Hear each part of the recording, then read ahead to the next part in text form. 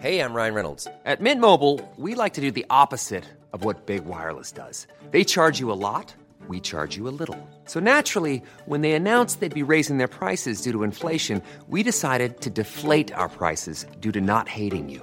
That's right. We're cutting the price of Mint Unlimited from $30 a month to just $15 a month. Give it a try at mintmobile.com/switch.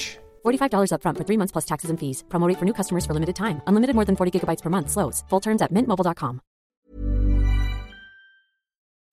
This quarantine period, pay your bills, send money to your loved ones, and order your groceries online using PayMaya. Download the mobile app from the App Store, Play Store, and Huawei App Gallery. Register with a special code to upgrade and add money to get a 50 peso reward.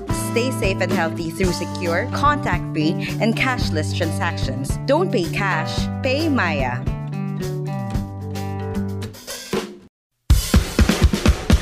Mga kapitbahay, it's Natalie welcoming you to another episode of Kudazers, a podcast for and by Filipinx millennials and edgers. Hello mga kapitbahay, this is Athena. This is Yudes. And Martin, hey, what's up? And you're listening to Kudazers. So hello mga kapitbahay, kamusta naman kayo? Hindi ba kayo naboboring? Ito tayo, recording from home ulit. Recording from home pa din. Maraming salamat sa inyong Podcast Network Asia, kay Ryan na patuloy na pakikinig. Patuloy na pakikinig at pagsama sa amin kahit late na, mga 10 p.m. na, no? Atrus. Yes. So, for today, we're going to be talking about the BL series. Ayan, very requested. Ang dami yung nagre-request. Every one by one Q&A, may nagtatanong. Ang sangkabaklaan laging nagtatanong. I don't know why, but for some reason, a lot of you have been asking for this episode. And hindi ko siya maintindihan. Totoo. So anyway, Ayun. So ito na, you were granting your wish. Ayan. Diba? And we're going to try our best to, make sagot of all your things that you're curious about. And ang arte-arte ng make sagot. To make sagot? Kasi feeling ko nagulintana talaga ako sa mga nangyari today. Kasi yung pamangkin ko na, alam mo yun, yung pamangkin ko na 11 or 10, nagkaregla na today. So, medyo first time niyang dinatnan today. So, na-shock yung mundo ko kasi, alam mo yun, buwat-buwat, parang feeling ko kapon buwat-buwat. So, medyo hindi kinaya ng nerves ko yun. Nerves. Anyway, curious ako. Saan ba nag-start yung BL series phenomenon, yung pagsikat niya? Like, parang kasi all of a sudden, nag-trending siya sa Twitter. Tapos parang lahat ng pinapanood kong influencer sa YouTube, laging nire-recommend yung Together the series daw. Pero actually, it started, matagal naman na siya, yung BL phenomenon, especially in Thailand. Marami ng series. And Japan, and alam mo yun, in other Southeast Asian countries, mga neighboring countries natin, meron na talaga silang existing culture. Some would qualify it subculture ng yaoi or boy love. But it's with Together the series na we're in na parang na-push siya na umabot siya sa consciousness ng mga Filipino. Yun. Pero di ba nag-start siya sa Japan talaga? Yeah, historically, oo. Parang kung iti-trace mo siya, pwede kang mag-start doon sa Japan. A lot of the information I got from here because I really got into it because, a lot of my friends have been posting it. Tapos parang sabi ko, okay, let's give it a try. I mean, I'm not new naman sa BL. Especially with Thai BL. I've had hindi naman intense yung mga pinapanood kong BL noon. Pero na-expose na ako more or less with the actors or with the directors that were more or less involved with it. So sabi ko, sige, panoorin natin. Let's see kung ano na yung mga nangyari. Kamusta na yung development. Kasi I've been hearing good things about yung with the BL industry of Thailand. Although before, not as explicit as now. So a lot of the information that I have right now is thanks to Nathanai Prasanam, to Associate Professor Nathanai Prasanam in his paper, The Yaoi Phenomenon in Thailand and Fan Industry Interaction, which is available sa Claridel, which is yung Ateneo, which is Ateneo's publishing site. So a lot of it came from here. Anyway, so it gives a good overview of how the BL phenomenon started. So basically, nag-start siya dun sa mga, during the 80s, yung mga yaoi manga. Actually, hindi pa yaoi yung mga, anong tawag doon? May nanonood ba sa inyo na anime? Parang shonen series, yung parang card captor Sakura, yung mga ganun. But not necessarily card captor Sakura. Yung genre ng card captor Sakura. Doon siya nag-start. Hindi ko alam yung yan, mga, kuya, hindi ako nanonood ng anime. Basta nag-start siya sa ganong trend wherein kasi mga anime na nag-feature ng mga cute group, yung mga clamp-ish, ganon. Most of clamps na nandun sa genre na yun. Later, it will come back to me. Feeling ko maalala ko siya. Wherein, ang na-feature is yung mga, parang, I think, pagkakaintindi ko is nagkaroon ng shift doon sa art style in which animes are generally drawn, wherein the boys and even the girls actually were started to be drawn in a more androgynous manner. Unlike before, talagang very, I guess siguro kung for the lack of very guts, berserker yung itsura nila. Then, nauso yung mga, yung parang mga kahanay na mga Magic Knight Rare, yung mga ganyan. Kung familiar kayo doon, may familiar ba dito sa inyo? Martin, Athena, naabutan nyo ba yun? Ano yun? Hindi, wala. Wala akong alam. Magic Knight. Recent lang ako na-expose sa BL series kasi. Hindi, siya, anime siya, pinapalabas siya nun sa ABS. Yung nagkaroon pa siya ng Magic Knight Rare. Magic Mike lang alam ko, kuya Anyway, so doon siya nag-start.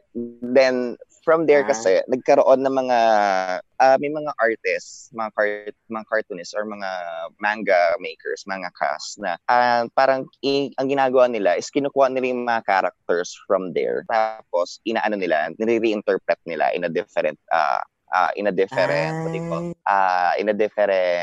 tech context. So like for example, Fushigi Yugi. For example lang, so Fushigi Yugi, ipipair mo si Tamahome. Siguro alam niyo naman yung Fushigi Yugi, di ba? Hindi din. Hindi din. Kuya, hindi kami nanonood ng... Hindi talaga kami nanonood ng Kuya, pwede ba yung reference mo? Naruto, ganon, One Piece. Pwede ba ganun ka, ganon ka. Sige, sabihin na lang natin. Naruto. Sige, Naruto. Ayan, okay. For example, kukunin mo yung character ni Naruto ay ni Sasuke, tapos ilalagay mo sila in a different universe. Tapos, example, parang yung mga porn sites. Hoy! Parang ganon. Kasi may ganon. Parang may mga ganong websites. Like myreadingmanga.com. Yun, may mga nire-reinterpret nila siya, or parang it started later on na yung ganong trend pero it started with other artists, lesser known artists or non-mainstream artists adapting yung mga characters. Then later yung ganun yung napanood ko then later on nag-develop siya into the way what's funny is the way na circulate itong mga manga na to is through underground. It's technically, it's a little, part of it is illegal, alam mo yun, because copyright issue, mga ganun. Based sa understanding ko. And then, later, nag-expand siya. Then, it reached Thailand. Hindi, may nabasa ako, kaya siya din naging underground kasi hindi siya approved ng admin nung hindi pa masyadong open. Yeah, mataas ang censorship. Ang censorship ng Thailand. I think it was only in around the late 90s wherein nag-start luwagan ng Thai government yung censorship nila. But a big help then was yung the rise of the internet. Yung alam niyo yung mga 4chan, Reddit, mga ganyan. Wherein yun doon hindi mo na talaga makokontrol yung pagkalat yung pagpasa ng mga gatong material from each other. Then, it also helped then during the early 2000s, nagkaroon, I think sa Thailand even earlier pa, na nagkaroon ng, what do you call this? Yung parang Meteor Garden. Yung Meteor Garden. Yung na BL series. Taiwan Invasion. Yung nagkaroon ng Taiwan Invasion. Yung sumikat yung mga ganong series sa kanila. Yung mga yung mga Meteor Garden style, mga Boys Over Flowers style. Yan. It really helped. But I think, pivotal yung yung Meteor Garden pagdating doon sa ganung konsepto. yung pagpasok Pero di ba hindi nag-start sa Taiwan na Meteor Garden yung ganong series. Hindi ko lang alam kung pero according to the paper, very pivotal yung mga ganyang invasion, yung mga Taiwan invasion, mga ganyan. Yung mga ganyang series. Ang laki ng play niyang role to the development. Then anyway, may nabasa din ako na iba yung approach ng Japan sa BL sa approach ng Thailand sa BL, di ba? Yeah, but you know the format of Thai BL is still very Japanese kasi 'di ba in Japan yaoi which is yung their term for gay couple, yung para on gay materials is merong uke and may seme. So mayroong dominant and merong submissive, may receiver and may giver. May ganong dynamic lagi. So kung titignan mo rin ngayon, kung titignan mo rin ngayon doon sa mga BL series, may marami important, that's one of their tropes na kailangan nandoon. If you're going to watch all, I mean even doon sa paper parang when they describe yung, for example, this particular actor, like in Sotus the series, which is another BL series, I think one of the most popular BL series. Singto Prachaya plays the semi role, tapos si Chris Perawat, si Chris siya yung yung semi role. Parang important na may ganun siya.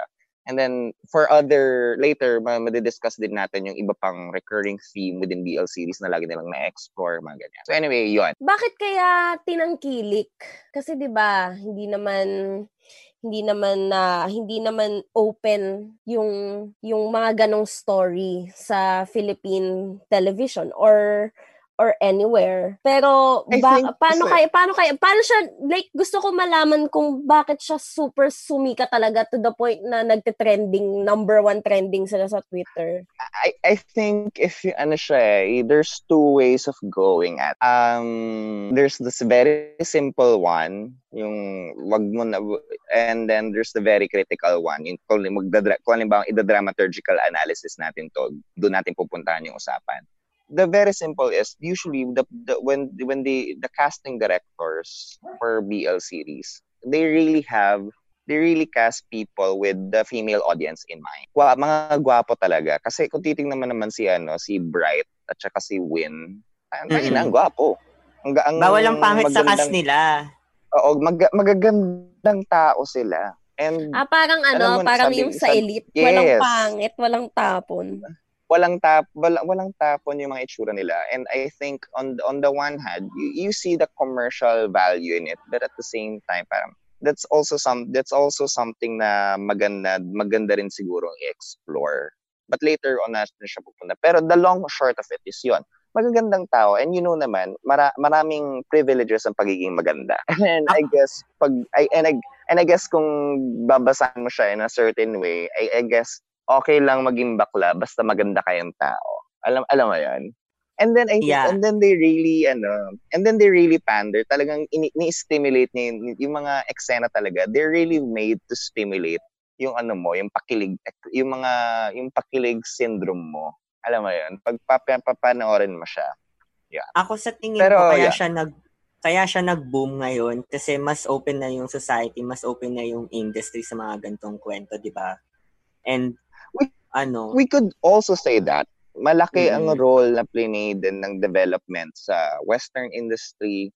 But then this is also we need to be aware then. We need to encourage them, or we need to acknowledge this is development largely largely by Asian industries, kasi it started with Japan, or a lot of parang the format was the blueprint was laid out ng Japan. And then na-assimilate siya ng other countries. Ayun. I think doon muna. Feeling ko nag-play din ng role na sa YouTube nila in-upload. Like, hindi siya subscription. Oo, mas accessible. Yung accessibility. Yeah, actually, oo, totoo yan. Like, malaki ding papel. Malaki din ang papel niyan. Because I remember, when I was younger, back in college, one of the first BL series na napanood ko was Hormones the series. Hormones, kuya? Anong ano yan? Anong country? Saan galing? Hormones the series is parang gawa siya ng Nadao Bangkok, or hindi ko alam kung Nadao Bangkok or GMMTV ng Thailand. Tapos it was, kung familiar kayo sa Skins ng Britain, ng UK, para siyang, you could see that it took a lot of inspiration from that. So basically, Skins is about this group of teenagers, trying to parang deal with issues of being teenagers. But very... Parang napanood ko yan, pero hindi ko natapos. Doon nanggaling si Nicholas Hoult, si Warm Bodies, yung zombie doon, yung naging jowa ni Jennifer Lawrence. Doon nanggaling yung jowa niya. So, ayun. Ay, totoo ba? Yung zombie Kinesu. Oo, yun. Siya. Doon siya galing. Doon siya galing. So, yung mga characters doon sa Skin, makikita mo may mga equivalent. Medyo may equivalent siya doon sa Hormones. Anyway, may dalawang baklang couple doon sa Hormones, which is si March Chutavut and si Tao Said Tawut. Side characters sila, essentially. Especially si Tao. Tapos basta ang story nila, band members sila na, alam mo yun. Alam mo, mabenta yung banda-banda na band member na yan eh. Sobrang mabenta. Hindi siya band na raklakan band, Martina. Band as in marching band. Marching band. Pero yung kasi kuya. Pero kasi yun din ang tawag nila. Maybe it's a big thing sa Thailand. Yung mga ganon. I don't know. Tell us, yung mga nakakaalam. Please tell us, enlighten us dun sa culture nilang ganon. Anyway, so sila yung side characters doon. Tapos yung development ng story nila, sobrang nag-trend lagi doon sa But because it was so beautifully directed din kasi, as in ang ganda, na parang doon ako natuwa, na parang even early on at that time, 2013 yun. Even early on at that time, parang na-inspire ako mag-study ng Thai. Because nakikita ko, may mga workshops sila na ginagawa. Tapos yung mga workshop nila, hindi kachupan. Parang kuya, parang grabe yung mga ganyang extracurricular nila. Hindi lang basta-basta, as in nagte-train talaga sila. Yeah, oo. Based dun sa series na nakikita ko, hindi ko lang alam in real life. Oo, nagte-train talaga. What do you mean? Extracurricular? Yung sa banda or sa actors? Hindi, yung sa Ano ba yung sinasabi mong training? Yung sa actors or dun sa mismong kwento? Sa actors. Kasi maganda yung training nila. May mga behind the scenes kasi. Tapos nakita ko yung process ng director. Siguro na rin yan. Depende na rin sa director. Pero nakita ko that para talagang may acting coach na on set na hindi assistant director yung tumutulong nun sa kanila. May acting coach talaga doon. Parang sinasabi niya, remember what we talked about, the feeling, ganyan-ganyan. So parang sabi ko, fairness. Fairness dun sa effort nila. So doon ko siya una napanood. Doon ako una na expose sa BL. Tapos it was very good. Tapos it came to the point na eventually nagkaroon din ng lesbian couple doon sa series. Ayun yung ay taray. Oo, kasi yung series puro walang lesbian couple. Meron, depende sa series sa pinapanood mo. May mga BL series kasi na parang it's just another BL series, and then may BL series na may gagawin kaming bago, may itatry kaming bago. Hindi ko pa nahanap yung mga ganun. Bigyan mo nga ako, kuya. Kasi bigyan kita na for listeners out there, Dark Blue Kiss is a good example of a BL series that were who were I guess experimenting with with new stuff nung time nila. This was 2019. Dark Blue Kiss. Tapos sa tingin ko kaya din siya nag-boom kasi parang na-perfect ng ng mga ng Thai yung formula sa BL series eh. Parang ang perfect ng formula nila eh. Actually meron talaga siyang may fina-follow talaga siyang formula when it comes to with your typical BL. It usually may trope na yan, yung enemies turned into lovers, mga ganyan.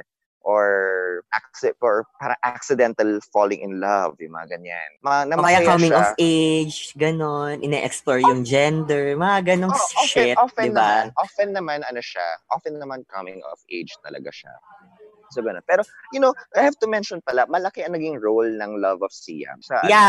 Love of Siam. Yeah. Sa pag-mainstream ng BL. Because according to the paper, Love of Siam was the first mainstream I'm categorizing, I'm mentioning, I find the need to highlight the term mainstream because maybe my efforts na ginagawa yung mga indie directors of Thailand na hindi napansin ng mainstream media. Pero, it was Love of Siam that was able to discuss yung tinatawag nilang what they call as native queerness. Yung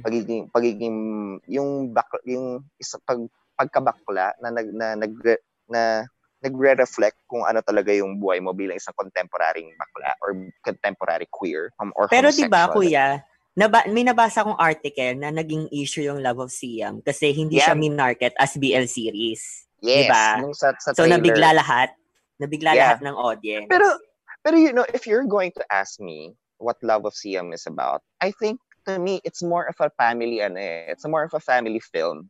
It just so happened na yung two protagonists mo ay bakla. Because to me, mas bigger issue doon, mas na-overshadow nung nangyayari doon sa family ni Mario Morer.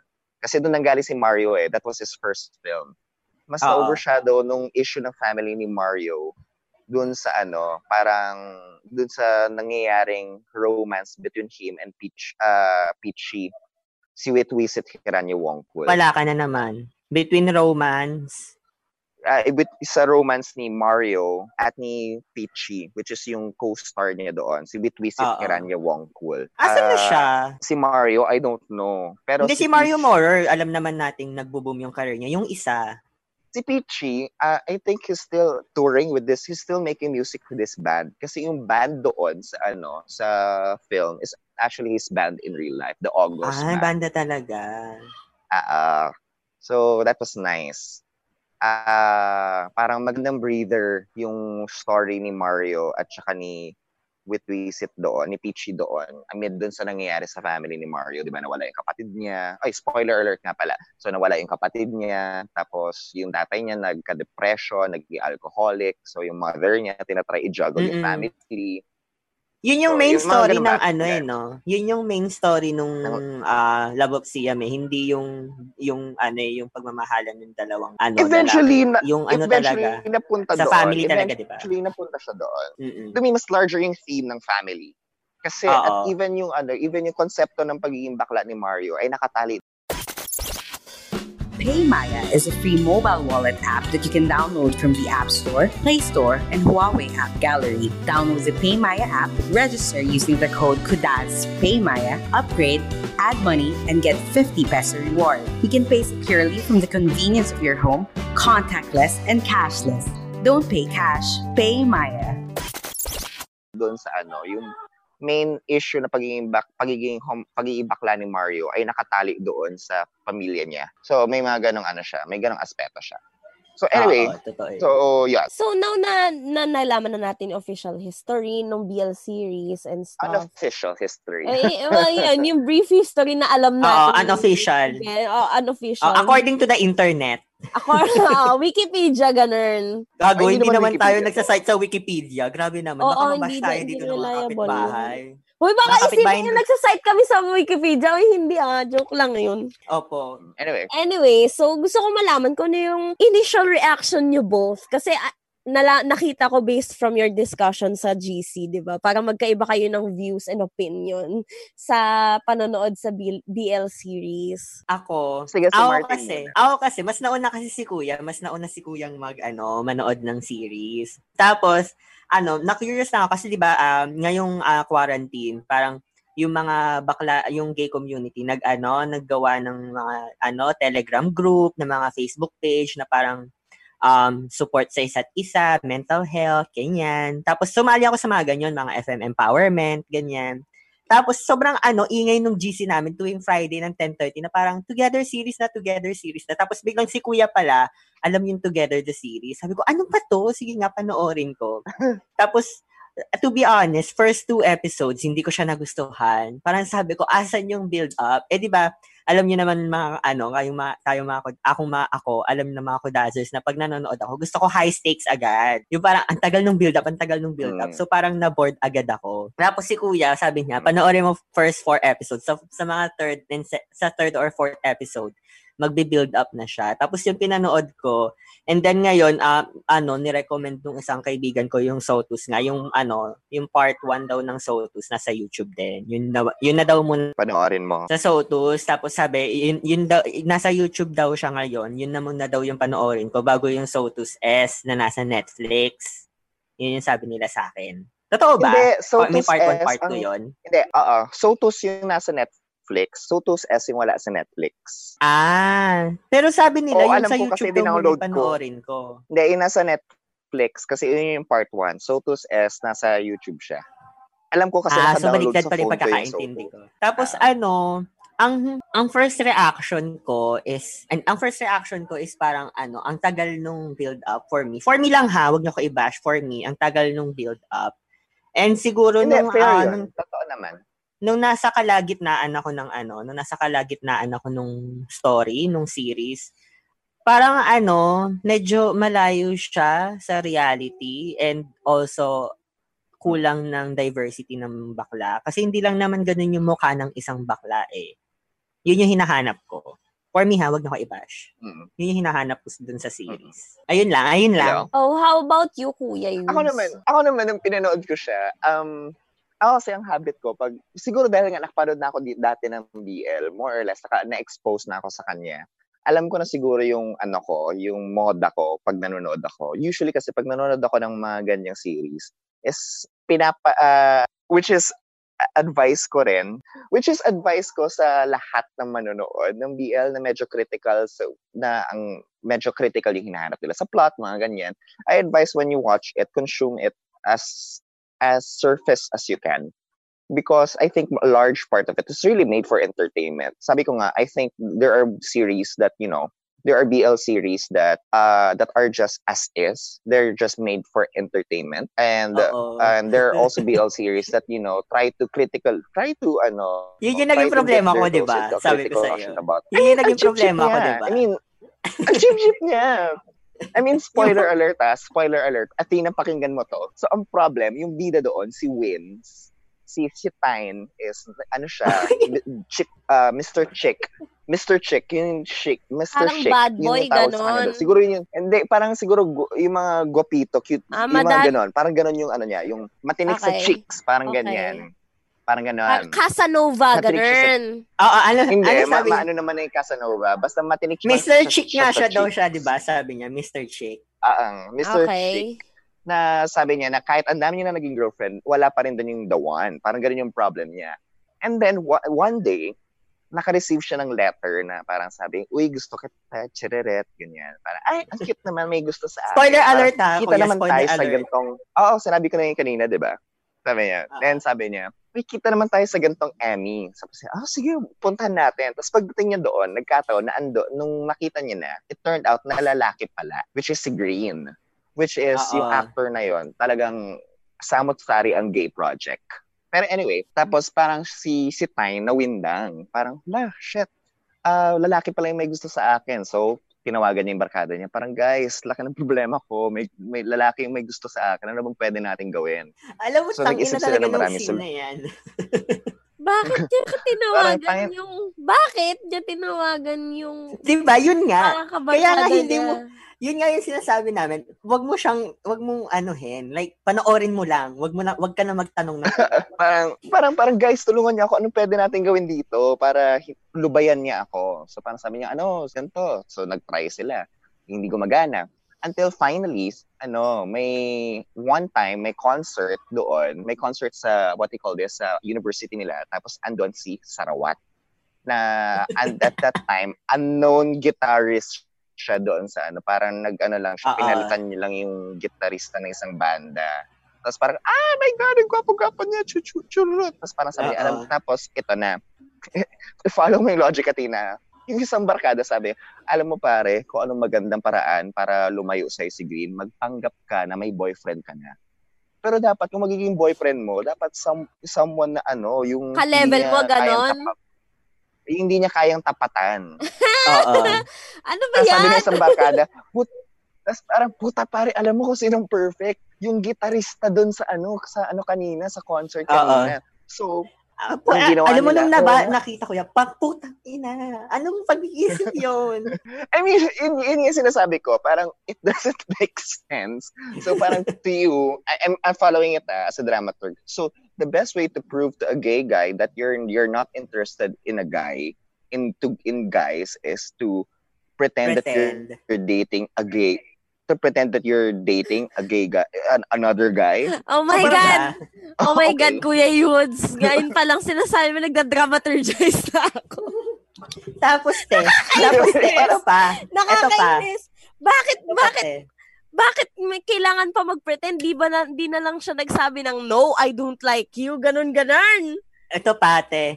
Hindi lang sila mag-pretend. Hindi daw kasi siya yung hinanap niya. Bakit hindi girlfriend? Ganun. Kasi nga, hindi gumana yung girlfriend. Nag-pretend siya na may girlfriend. Nag-pretend na may girlfriend pero hindi naniwala. Kasi, ang nangyari, si Green, yung boyfriend nung nag-pretend na girlfriend, kaibigan ni Green. Ay kakilala ni Green. So, kasi hindi mumili na magandang girlfriend. Diba? Yun nga. So, yan? Ayoko na. Wag na natin siyang hukayin. Kasi malalim-lalim yung mahuhukay natin. Hindi. Tsaka kasi pag hinukay mo siya, hindi matutuloy yun. Conflict. Kasi yun yung problem nila during sa first episode. Paano natin hahanapin yung gitarista na yun? Hinanap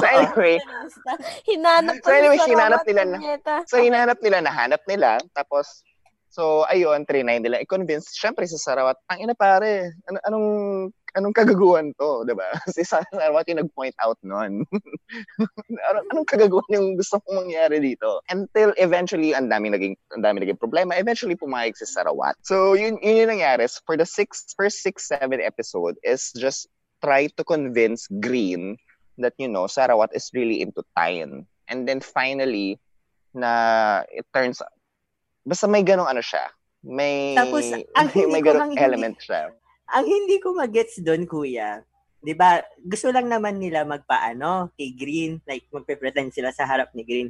Bakit pa nila kailangan gawin yung may pakineso sa music club, may mga kinesong yung sa cafe, 'di ba? Because Tyne wanted to get close with Sarawat para pumayag sa Sarawat.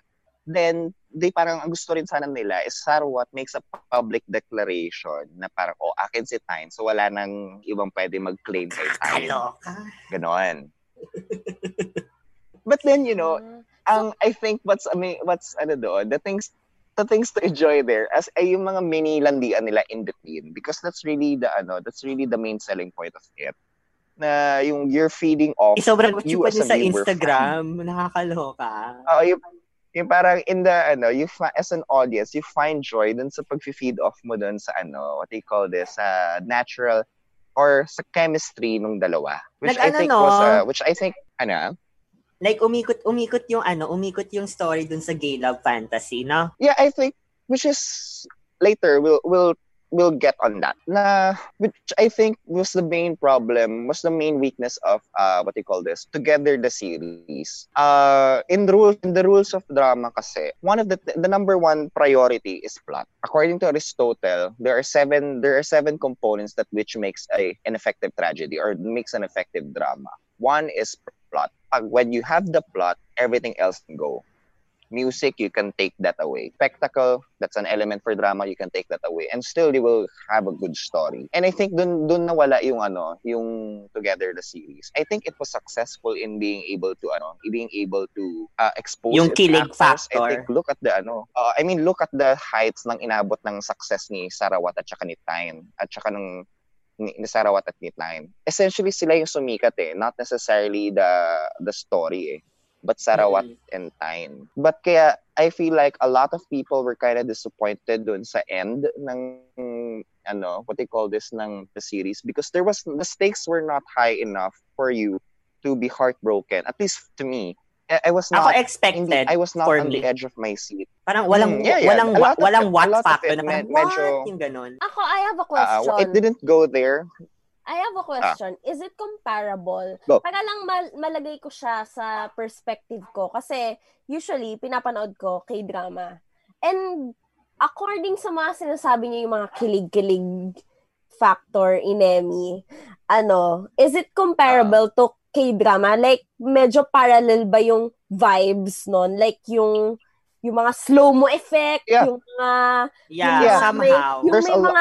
May mga shining, shimmering na pagka may kilig-kilig, gano'n, shring, gano'n, pagka may nangyayari nakakakilig. Parang itinitrigger niya yung kilig in Emmy. Yes, very much. Parang really, it's a fantasy building machine. And pero may may kiss pa rin ng Thai. May attack pa rin ng Thai. What do you call this? It doesn't matter. Parang ganun yung naging impression sa akin. It doesn't matter how they got there. Well, at least dun sa Together the series, the way I saw it, it didn't matter how they got there. What mattered was it was happening. The love was happening. The relationship was happening, despite the glaring plot holes, or despite yung mga. Despite the despite the lack of build up in certain aspects, but you enjoy it anyway. Because I think I was supposed to discuss this later on. I was thinking why were a lot of gay guys? Why is the gay community we're very happy about this, despite the fact that it's usually the gay community who kind of demands high stakes when it comes to this, diba? Is usually the gay community who will critique very vocal ang gay community when it comes to certain plot, when it comes to consuming these types of products, diba? Para ano ba yon, ang keme-keme nito, ang keme-keme ng ganyan, diba? Nakikita natin sa Twitter yon. Pero why is it that we accept Together the series with open arms? Hindi, kuya, may hati actually, kasi may mga nagsasalita na rin about it. Pero the general consensus too. Pero the general consensus is we like it, diba? Because I think when it comes to queer storytelling, we've yet to reach yung stage ng other countries or ng other cultures wherein we're able to already discuss queerness in terms of power or in terms of other things na ngayon wala pa at least in the Philippine context, wala pa tayong story that vaguely resembles yung story ni Win at saka ni Bright, di ba? Ni Sarawat. Pero sa tingin ko, ready na naman tayo. Ready na yung Filipino fans. Yung industry lang yung hindi. Yun nga din yung next question ko, since nag-boom na siya sa Philippine, more or less, Philippine audience, yon. Sa tingin nyo ba ready na yung Filipinos for, kunyari, mapalabas siya as telenovela or something? Tinry natin. Yung teleserye ni... May husband's lover. My lover's husband o my husband's lover? Yung kay Carla Abellana. Oo, tinry. Dennis Trillo.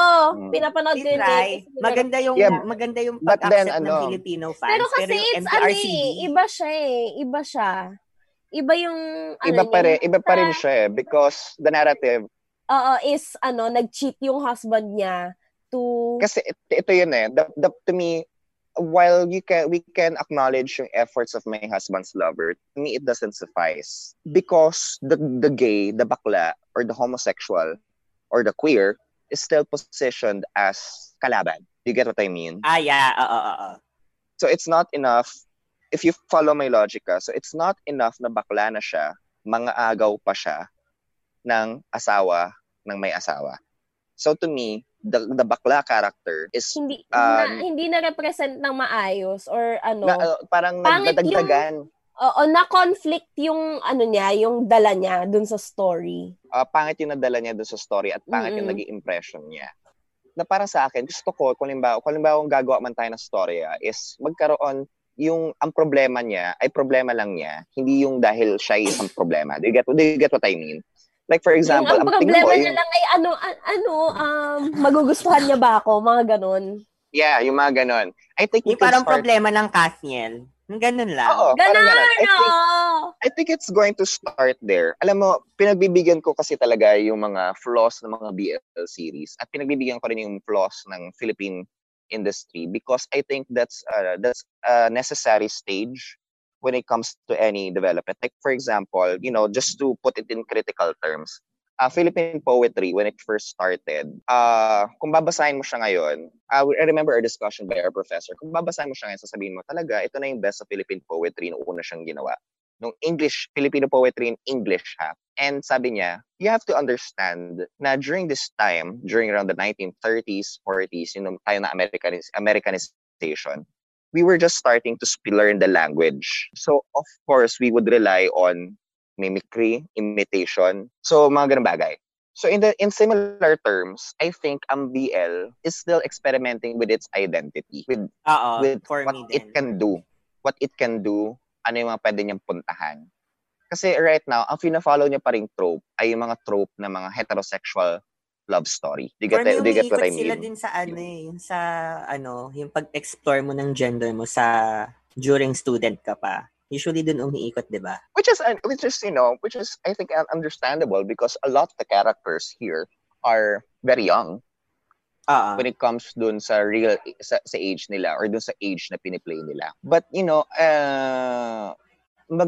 ako ang hope ko when we do start developing BL stories, which is already something na na-mention natin doon sa isa pang kuda, is it's going to be made by queer directors, by queer creators for queer audiences. Pero of course, papasok pa rin dyan yung aspeto ng industry. Ako, kung gagawa man ng BL series dito sa Pilipinas, sana lang magkaroon pa ng laman yung story, tapos magkaroon pa ng anong tawag dito, magkaroon pa ng diversity. Kasi ngayon parang ang nakikita lang natin is hindi ko alam yung magandang term. Sabi natin isang pamintang bakla tapos isang pamintang bakla nagkagustuhan. Ganun lang yung nakikita natin. Walang diversity na kasi iba't iba ang itsura ng isang bakla, ng bakla, 'di ba? So sana magkaroon pa ng diversity kasi kung itong series na to ang magre-represent ng gay community sa film industry, sana ma-represent ng maayos yung gay community. Ayun nga, kasi kung itong series na to ang magre-represent sa gay community sa film industry, sana ma-represent siya ng maayos, ma-represent ang gay community sa industry na ito. And if merong may gay character sa story na yon, sana mag-hire sila ng gay actor mismo. Hindi yung isang straight guy na mag-act as a gay person, di ba? Kasi marami hindi na tayo nagbibigay ng opportunity sa mga gay actors. Bakit kukuha pa tayo ng straight actor na marami namang doors na nag-open sa kanila, di ba? Ayun. Alam mo, I fully agree with that. Although sa akin din, iniisip ko rin siya in terms of this. Number one, ideally dapat ganun yung mangyari. Magkaroon ng representation wherein it could really show the whole color of the queer community. But then, problem yun magiging problem yun because that's a very big ambition to encapsulate in one project. I think that's going to be achieved one project at a time. Kaya nga, I think, yung sinasabi ko, magsa-start yan sa casting. I think, ito yung prediction ko dyan magsa-start yan by casting first beautiful actors for the role. So, magsa-start yan.